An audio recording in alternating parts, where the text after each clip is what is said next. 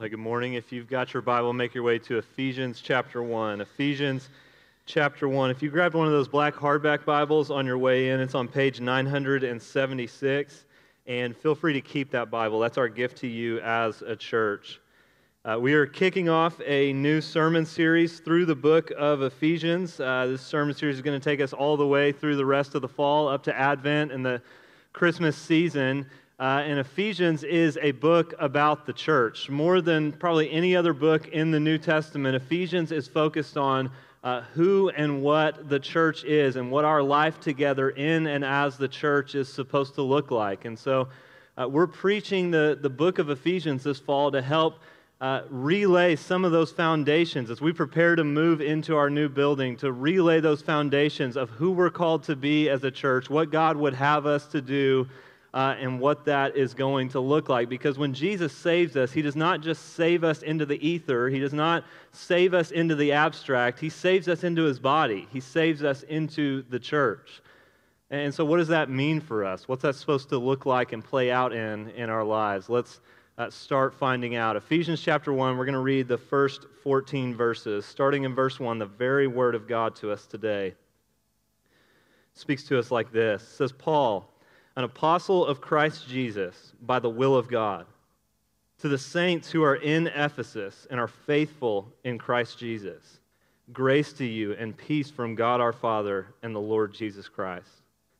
Blessed be the God and Father of our Lord Jesus Christ, who has blessed us in Christ with every spiritual blessing in the heavenly places, even as He chose us in Him before the foundation of the world, that we should be holy and blameless before Him. In love, He predestined us for adoption to Himself as sons through Jesus Christ, according to the purpose of His will, to the praise of His glorious grace, with which He's blessed us in the Beloved. In Him we have redemption through His blood, the forgiveness of our trespasses, according to the riches of His grace, which He lavished upon us in all wisdom and insight, making known to us the mystery of His will, according to His purpose, which He set forth in Christ as a plan for the fullness of time to unite all things in Him, things in heaven and things on earth. In Him we have obtained an inheritance, having been predestined according to the purpose of Him who works all things according to the counsel of His will, so that we who were the first to hope in Christ might be to the praise of His glory. In Him you also, when you heard the word of truth, the gospel of your salvation, and believed in Him, were sealed with the promised Holy Spirit, who is the guarantee of our inheritance until we acquire possession of it, to the praise of His glory. Now let's pray for God's help on our time together. God, thank you for your word. Thank you for this glorious passage in Ephesians 1. Just laying out the truths and the goodness of what you've done for us in the gospel and all that you've done to redeem us and save us. God, would you give us ears to hear? Would you open up our eyes? Would you open up our hearts to receive these truths and believe them and live in light of them?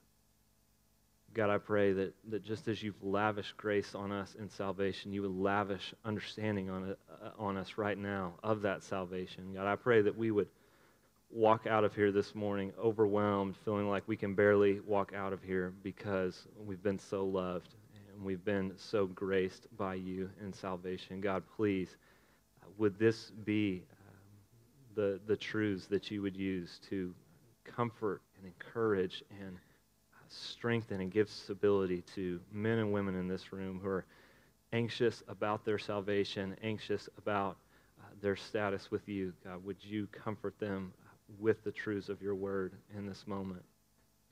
God, I pray these truths would be like a match that lights a fire in our heart and stirs us up for you, so that we would do just what you say here, that these things would be done to the praise of your glorious grace. Would you help us to do that? I pray that you would. In your name, amen.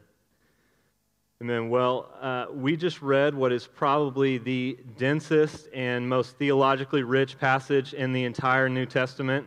In Greek, it is one long sentence. Verses 3 through 14 is one long sentence with over 200 words, and it slaps, as the kids say. Like, it's incredible.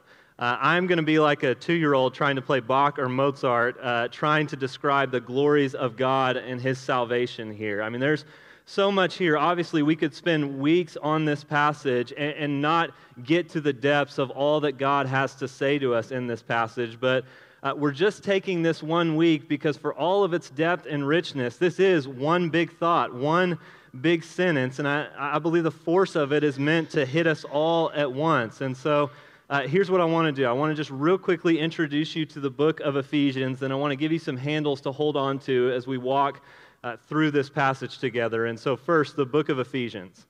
Ephesians was a circular letter, meaning that Paul wrote it to go first to the church in Ephesus and then to be passed around to other churches in other cities around Ephesus, probably a lot of the cities and churches that are listed in the book of Revelation when the letters to the 7 churches are written in the book of Revelation. And because it was a circular letter, Paul takes a little bit different of an approach than he does in some of his other letters. He's not writing so much to address a specific problem and issue the Ephesian church is facing. Instead, he's writing a more general letter to just lay out a very clear picture of what the gospel is and what the gospel creates, the church. The gospel creates the church, and again, Paul is going to focus on that new humanity and community in the church that the gospel creates. The first 3 chapters are going to be focused on what the gospel is and what God has done to save us and to create this new humanity in the church, and then the last 3 chapters are going to be focused on how we live in response to that, how we walk out that salvation in our life together as a church. And so that's the book. Let's turn next to this passage. 3 points. Here's how we'll walk through it together this morning. We should praise God for choosing and predestining us in Jesus. We should praise God for for redeeming us and revealing Himself to us in Jesus. And we should praise God for adopting and sealing us in Jesus. First, we should praise God for choosing and predestining us in Jesus. Paul's going to talk a whole lot about the church in this letter, but before he does that, he wants to start first with what creates the church, the gospel. And so in verse 3, he begins by saying that God is to be blessed, God's worthy of praise, and this sets the tone for everything he's about to say in this passage, because Paul is not arguing here, he's not lecturing, he's not debating. He is praising God. He's saying God's worthy of our praise. God is to be blessed. Why? Because He has blessed us in Christ with every spiritual blessing in the heavenly places. Because He's given us in Jesus everything that we need. And in verse 4, Paul begins to list off some of these spiritual blessings that we have in Jesus. And the first that he lists off is that we've been chosen and predestined in Jesus. And I know for some of us, when we read those words in the passage, you had antennas go up, but here's what I want to lay out for you. These are not bad words. These are good words. These are Bible words, and you've got to do something with them. Like every Christian should believe in some form of election and predestination, because right here in Ephesians 1, Paul says God chose, He elected and predestined us for salvation, to be adopted as His sons. And so you've got to do something with it, but with that said, there are other legitimate interpretations than the one I'm about to put forward here, and if you don't land in the same place that I and the other elders land in on this, that's really okay. We can disagree on this and still be brothers and sisters together here in the church, but I do want to lay out for you what we believe Paul is teaching here, because again, he's not lecturing, he's not arguing, he's not debating, he's praising God, saying God is worthy of praise for this. And I really believe the truths of election and predestination are like a match that can light a fire in your heart. And I want you to have the same experience of praise that Paul does here. Because Paul is saying that in eternity past, before God created you, before God even created the world, God chose you, elected you for salvation. He predestined you. He determined your destiny beforehand, and that destiny is to be one of His children. Now, some people will say, they'll read these words and say that what these words mean is that God looked down the halls of time, as it were, and saw who was going to choose him, and then based on our choice of him, in response to that, he chooses and predestines us. And so we choose first, God chooses second, and his choice of us is dependent on our choice of him. But that's just not the way the Bible describes things. Ephesians 2 is going to tell us that we were dead in our trespasses and sins. And dead people don't make decisions. You've got to be made alive first.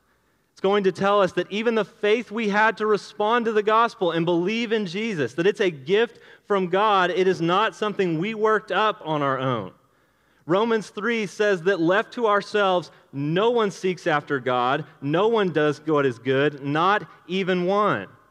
And so if God was going to elect and predestine us based on who was going to choose him, nobody would be saved. Look, you do make a choice. You are not a robot, but your choice does not come first. God's does. And his choice of you is determinative of your choice of him. Your choice of him flows from his choice of you. God did not choose you because he saw that you were going to have faith, or because he thought you were going to be really awesome, or he saw you had a lot of potential, or he really thought he could use you on his team. God chose you because he is gracious. God's election of us, his choice of us, is unconditional. It's not based on, it's not conditioned on anything we were going to do or be, or the faith we are going to have. It's not because we were going to be good. God chose us because he is good.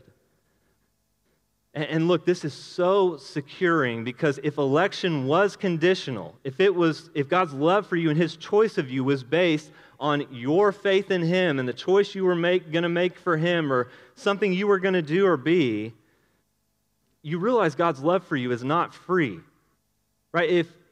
If his choice of you is dependent on your choice of him, and you keeping yourself in the faith and following him, what happens when you're struggling with that? What happens on days when your faith starts to waver?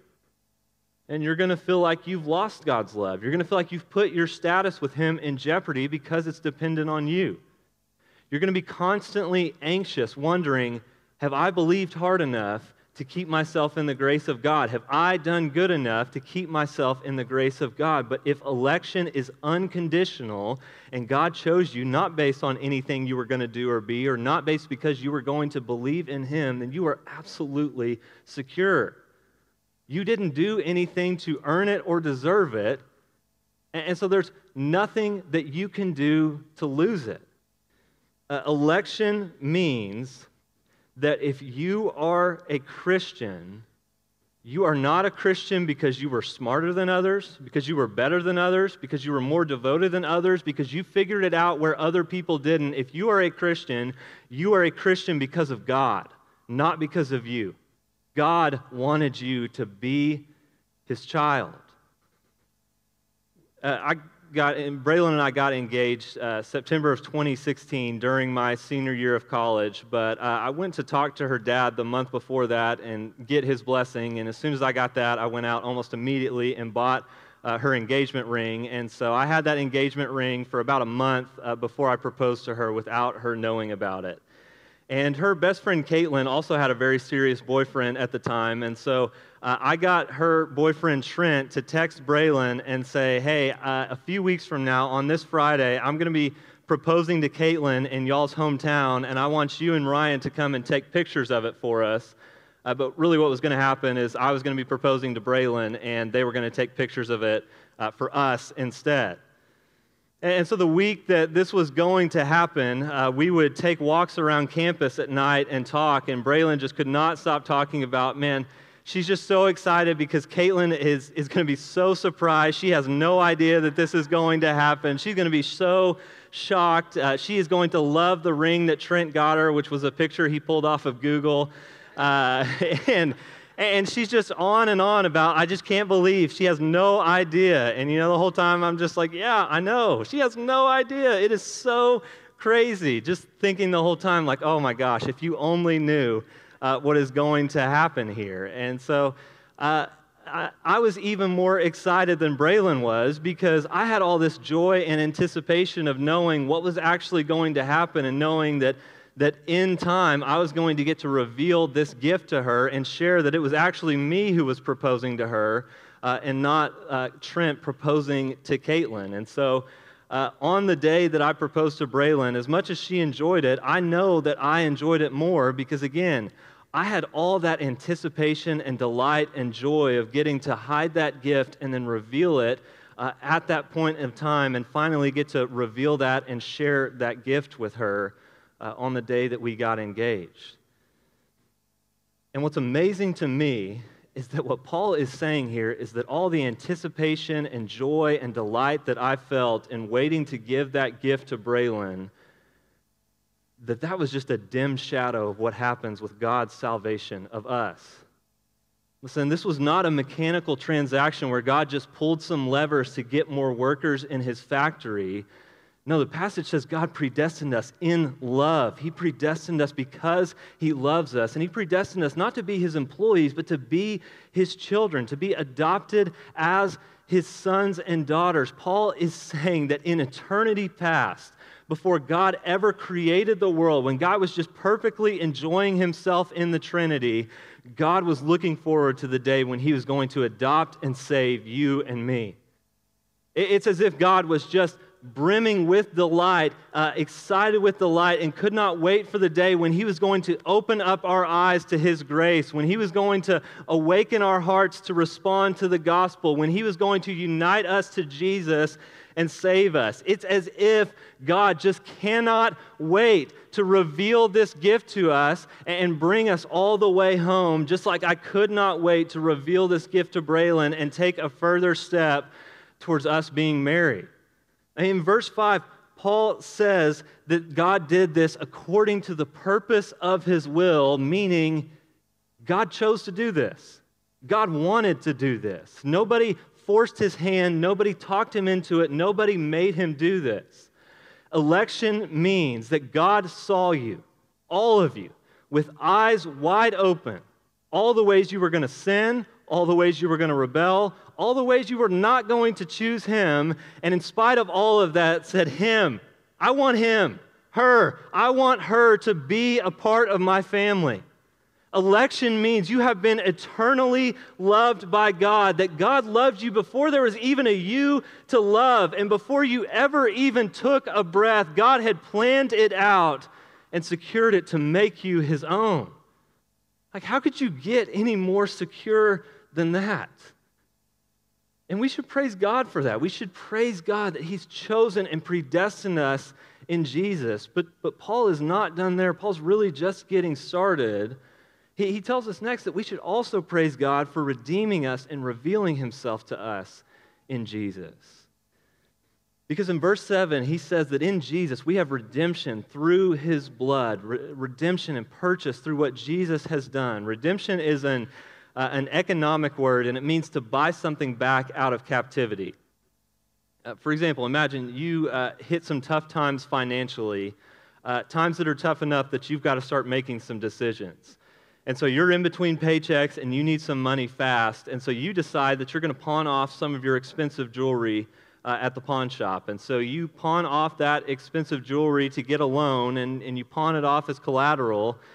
And the expectation is that if you want your jewelry back, you've got to pay the price of that loan plus interest before the end of that loan period is up, whether it's 1 month or 3 months or whatever it might be. And you have to pay it back and buy it back because you don't own that anymore. Once you pawn off that jewelry, ownership of it transfers over to the pawnbroker. He owns it.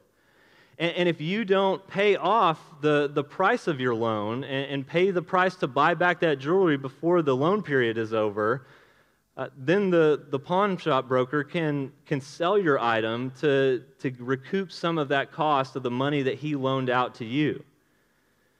But if you do pay back the loan and the interest that's accrued on the loan in full before the loan period is over, what are you doing? You're not just buying that jewelry, you're redeeming it. You are buying it back freeing it from the captivity of the pawnbroker, transferring ownership of it from the pawnbroker back over to you. You are redeeming it, and this is what God does for us in salvation. We had freely sold ourselves into sin. We'd freely enslaved ourselves to it, so God redeems us. Through the death and resurrection of Jesus, He purchases us, He pays the price for our sins, and He buys us back out of captivity. He redeems us. He forgives all of our sins, as the passage says, and He sets us free from the power of sin so that we don't have to walk in it any longer. Just like the Israelites, once God redeemed them out of slavery to Egypt, you don't have to serve sin anymore. You don't have to walk in it. You don't have to go back to Egypt because sin does not own you any longer. God does. God's redemption is powerful. Verse 7 says that He's redeemed us according to the riches of His grace, which He lavished on us in Jesus. And lavish is such a great word. It's this sense of overwhelming, over-the-top, ridiculous generosity. Lavished would be like your AC unit at your house breaking and someone saying, well, I won't just pay to fix the AC unit at your house, and I won't just pay to buy you a new AC unit. Why don't I just buy you a whole new house instead? Like, anything less is not going to be good enough. Lavish is that sort of over-the-top, don't you think that's a little bit much, ridiculous sort of generosity. This is what God does for us in Jesus. We needed forgiveness of sins, but God doesn't just give us that. He unites us to Jesus, and in Jesus, we have full forgiveness of our sins, past, present, and future. We have acceptance and righteousness before God because of Jesus. We are adopted into God's family so that our relationship with God is no longer that we just have God as our judge or our boss or our employee, but as our Father. God lavishes grace on us in Jesus. He goes above and beyond. To quote Eugene Peterson, he says, in matters of God's grace, hyperboles are understatements. And because that's not all that God has lavished on us, He says in verse 9 that He's also made known to us the mystery of His will, the plan for the fullness of times. God has let you in on where the world and where your life and where the story is going, and where are they all going? Verse 10, this is a plan for the fullness of time to unite all things in Jesus, things in heaven and things on earth. The word for unite here is this idea of summing things up, bringing everything to a conclusion and a fulfillment. Paul is saying that God is going to sum up everything in Jesus, that's His great plan for the world. Now, what does that mean? Well, think about movies. When are you satisfied with a movie's ending? Are you satisfied with the movie's ending if the credits start to roll and you walk out of the theater and you get in your car and on the drive home you're like, what did I just watch? I mean, what was that even about? Or, no, you're not satisfied when that happens. You usually feel like you wasted your time and you got cheated when there isn't some form of a resolution to the movie. But when the movie wraps up all the loose plot threads that it had introduced earlier in the movie, when it gives you all the answers so that you're able to say, okay, I see why that happened. That all makes sense now. When it illuminates a detail that maybe was introduced 30 minutes into the movie, and now you're able to see, okay, I see how that fits into the bigger story this movie was telling. That's a satisfying ending to a movie, and that's what God's doing in Jesus. Jesus is summing everything up. He's tying up all the loose threads. He's bringing everything to a beautiful conclusion and fulfillment. God made the world good. He made everything good, but we broke it and introduced sin and death into the world. But God does not quit on the world. He's going to redeem it. God is not just in the death and resurrection of Jesus redeeming and restoring us. He's redeeming and restoring all of creation so that the day is coming when you and I who are in Jesus will walk with God in a new heavens and a new earth, free from corruption and sin, life the way it was always meant to be. Look, it's so easy to get cynical when you look around at the world around you and how bad things can be and how difficult circumstances can get and the different sufferings and trials that we have to walk through in this life. But Paul is saying there is a reason for hope because God is working out and accomplishing His plan. He works all things according to the counsel of His will. No one can stop Him.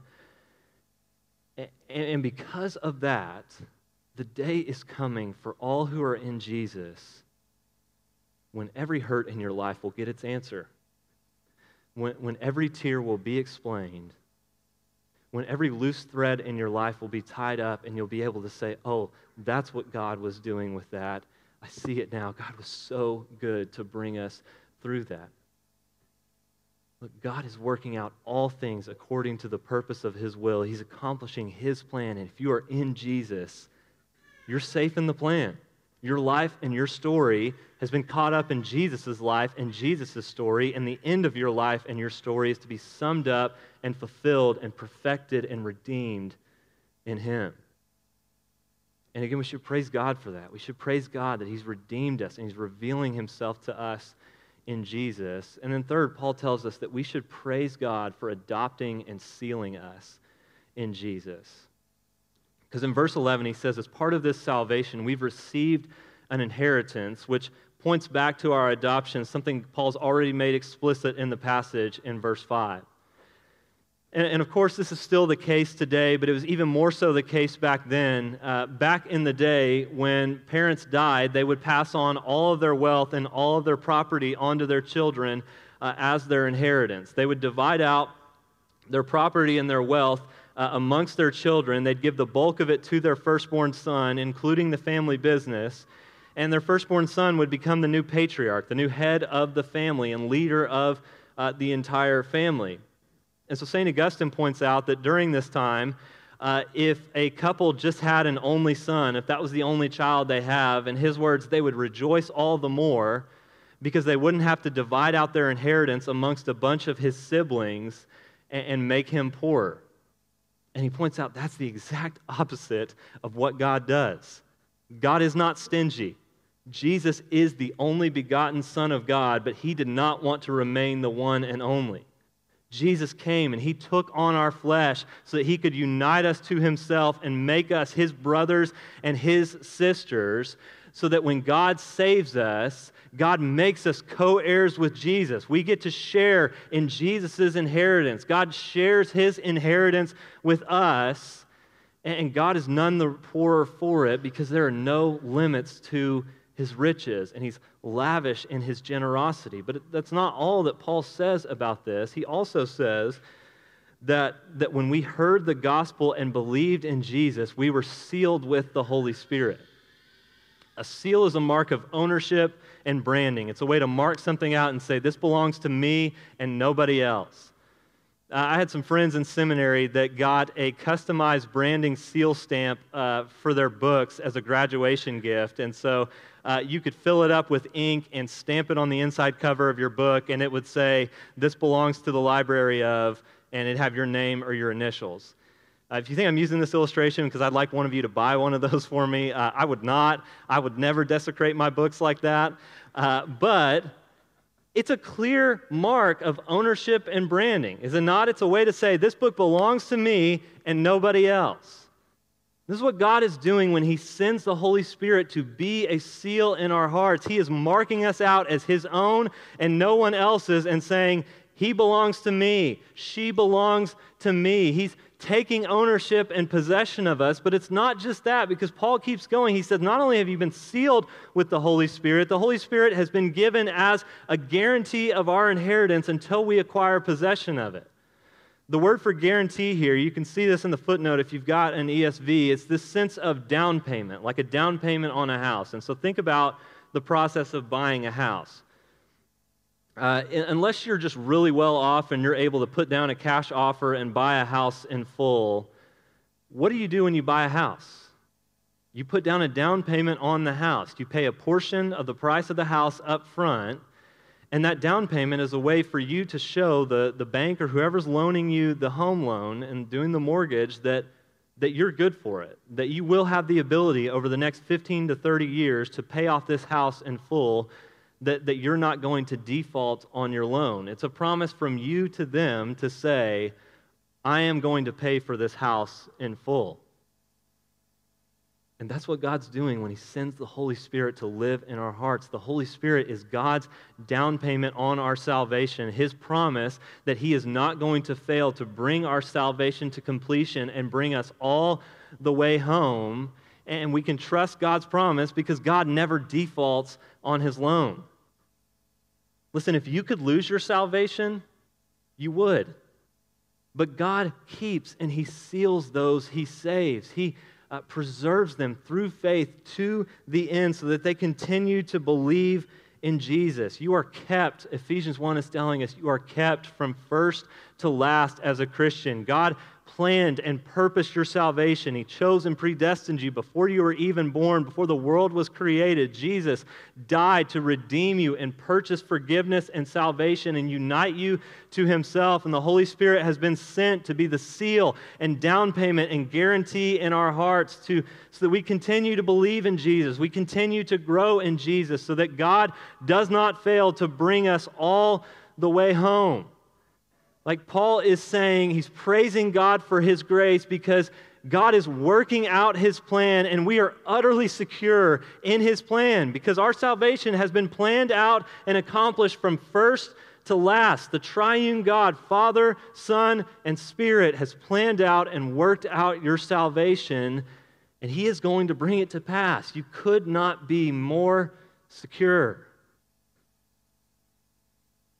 But if you're thinking like, yeah, all of this sounds great, but how do I know if I'm chosen and predestined and adopted and sealed? What if these promises aren't for me? Well, if that's where you're at right now, the answer the Bible gives you is never, well, make sure to try really hard and figure out whether or not you're chosen and predestined. The answer the Bible gives you is repent and believe in Jesus. Repent and believe in Jesus. Come to Jesus, and you will know that you were chosen and predestined. The offer of the gospel is on the table for anybody who will receive it, who will come and believe and put their trust in Jesus. And so don't look to yourself of, have I done good enough? Am I proving that I'm chosen and predestined?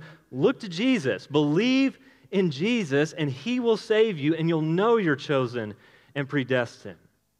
Because there's something else in the passage that we've hit on a little bit but haven't talked about explicitly, and it's really one of the major themes of the passage. In some ways, Ephesians 1 is like a song that's all chorus.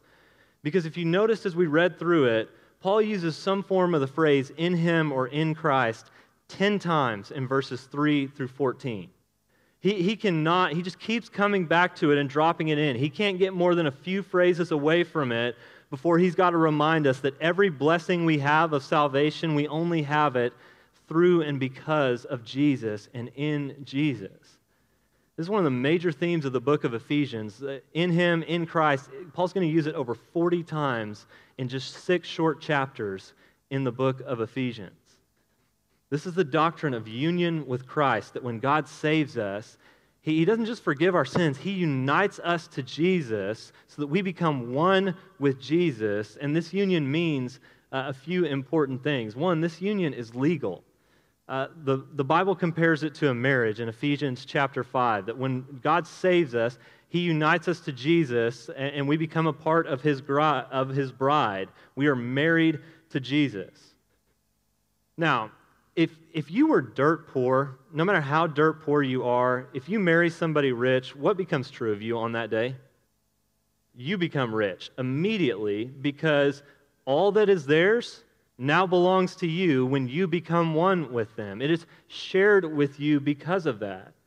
And that's what happens with Jesus. When we are saved by Jesus, we trade our rags for His riches. He takes the rags of our sin and our rebellion, and He pays the price for it on the cross. And in return, He gives us the riches and blessings of salvation so that we are redeemed. We are fully forgiven of all of our sins and set free from the power of them. We're justified, counted righteous, and acceptable before God. We're sanctified. God begins to make us look more and more like Jesus, and one day we'll be glorified. Jesus will make us to look fully as He is, and we will be with Him forever. We get all the blessings and benefits of salvation because salvation is not a bunch of things. Salvation is a person, and we're united to Him. And so this union with Jesus, it's legal, but it's also vital, life-giving, and the legal makes way for the vital. Think about an adoption. An adoption has to be legal for that adoption to be vital and life-giving for the child, does it not? Because you could bring a child into your home and encourage them to start acting like one of your children, but until that adoption process is finalized and they legally become your child, both you and they are always going to live with the fear and anxiety in the back of your head of knowing, like, they could be taken away. We could lose this relationship. They could be taken out of my home because they aren't actually your child. But once they become legally your child through the adoption process, now you are free, and they are free to enjoy that relationship of being your child without fear or anxiety of it ever being taken away. And again, the same thing is true of us in Jesus. We have the legal reality. Verse 5, we've been adopted as sons and daughters. We truly are God's children. And now we're free to just live into the life-giving benefits of that relationship and reality without fear of us ever losing it or it ever being taken away. Because once God adopts you, you can't be unadopted. You can't be taken out of His family. No one can snatch you out of His hand. And so this is the heart of the gospel here in Ephesians chapter 1. Ephesians chapter 1 is telling us that God has removed every barrier that would stand in the way of us having a relationship with Him, and He's brought us back into a relationship with Him where we get to share in the life of God, where we are united to Jesus, and it's as if we get to Jesus relives His life of sonship through us. We get to participate in the relationship that Jesus has with His Father by nature.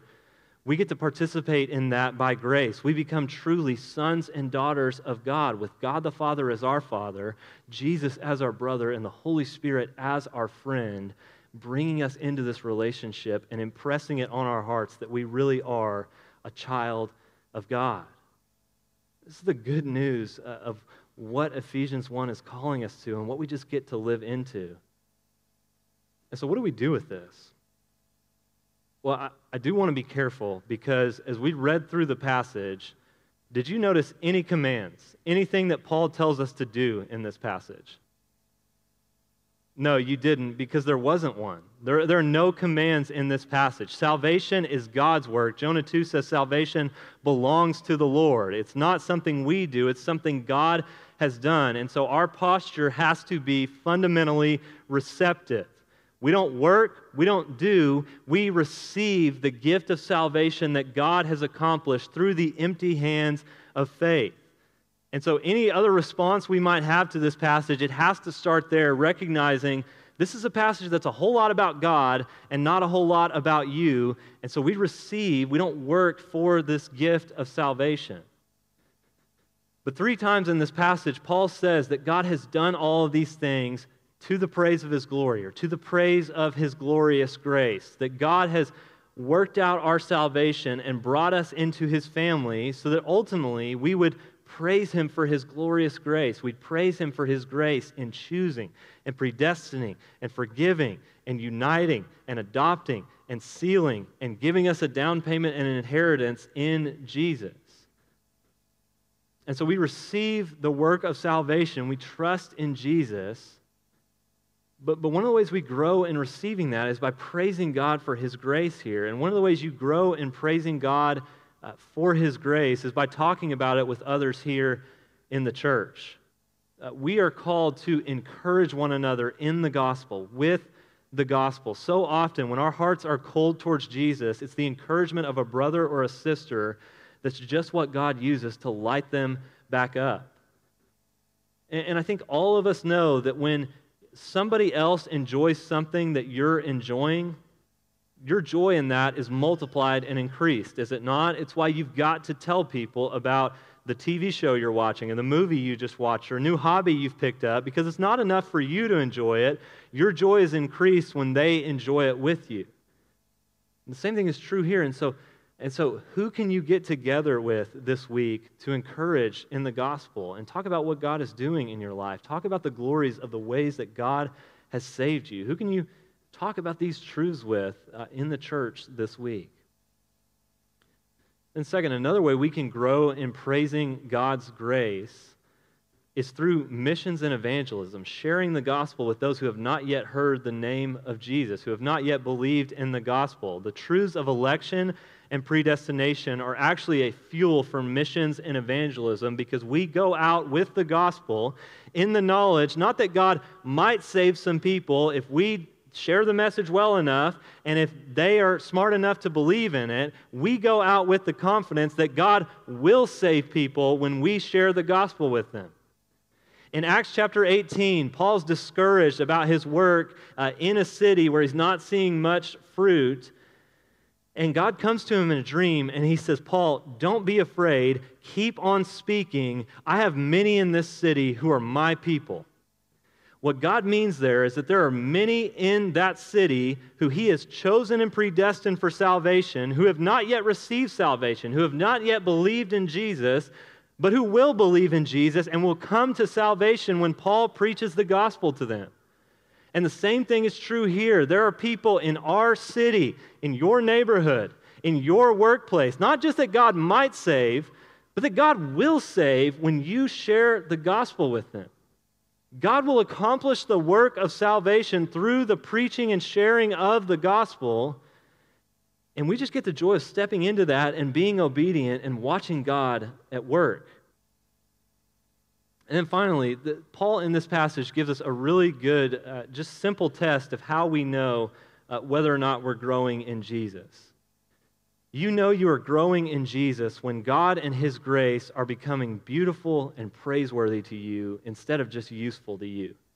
When you find yourself just unprompted throughout the day praising God for His grace towards you, how He's loved you and the ways He's worked to save you, when you see the grace of God beginning to rewire the loves of your heart so that you start to love and treasure God and His grace more than the things you used to love and treasure, really, you know you're growing when more and more you start to live as the child of God that you already are through Jesus.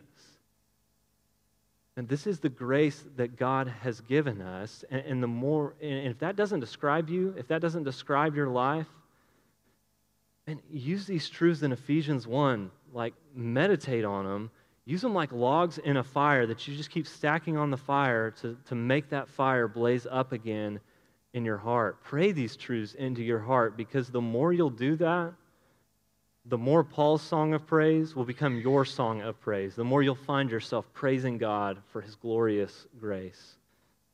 Let me pray that we would. God, thank you for your word and for the beauties and riches of salvation. Thank you that you haven't just provided for us in Jesus. You haven't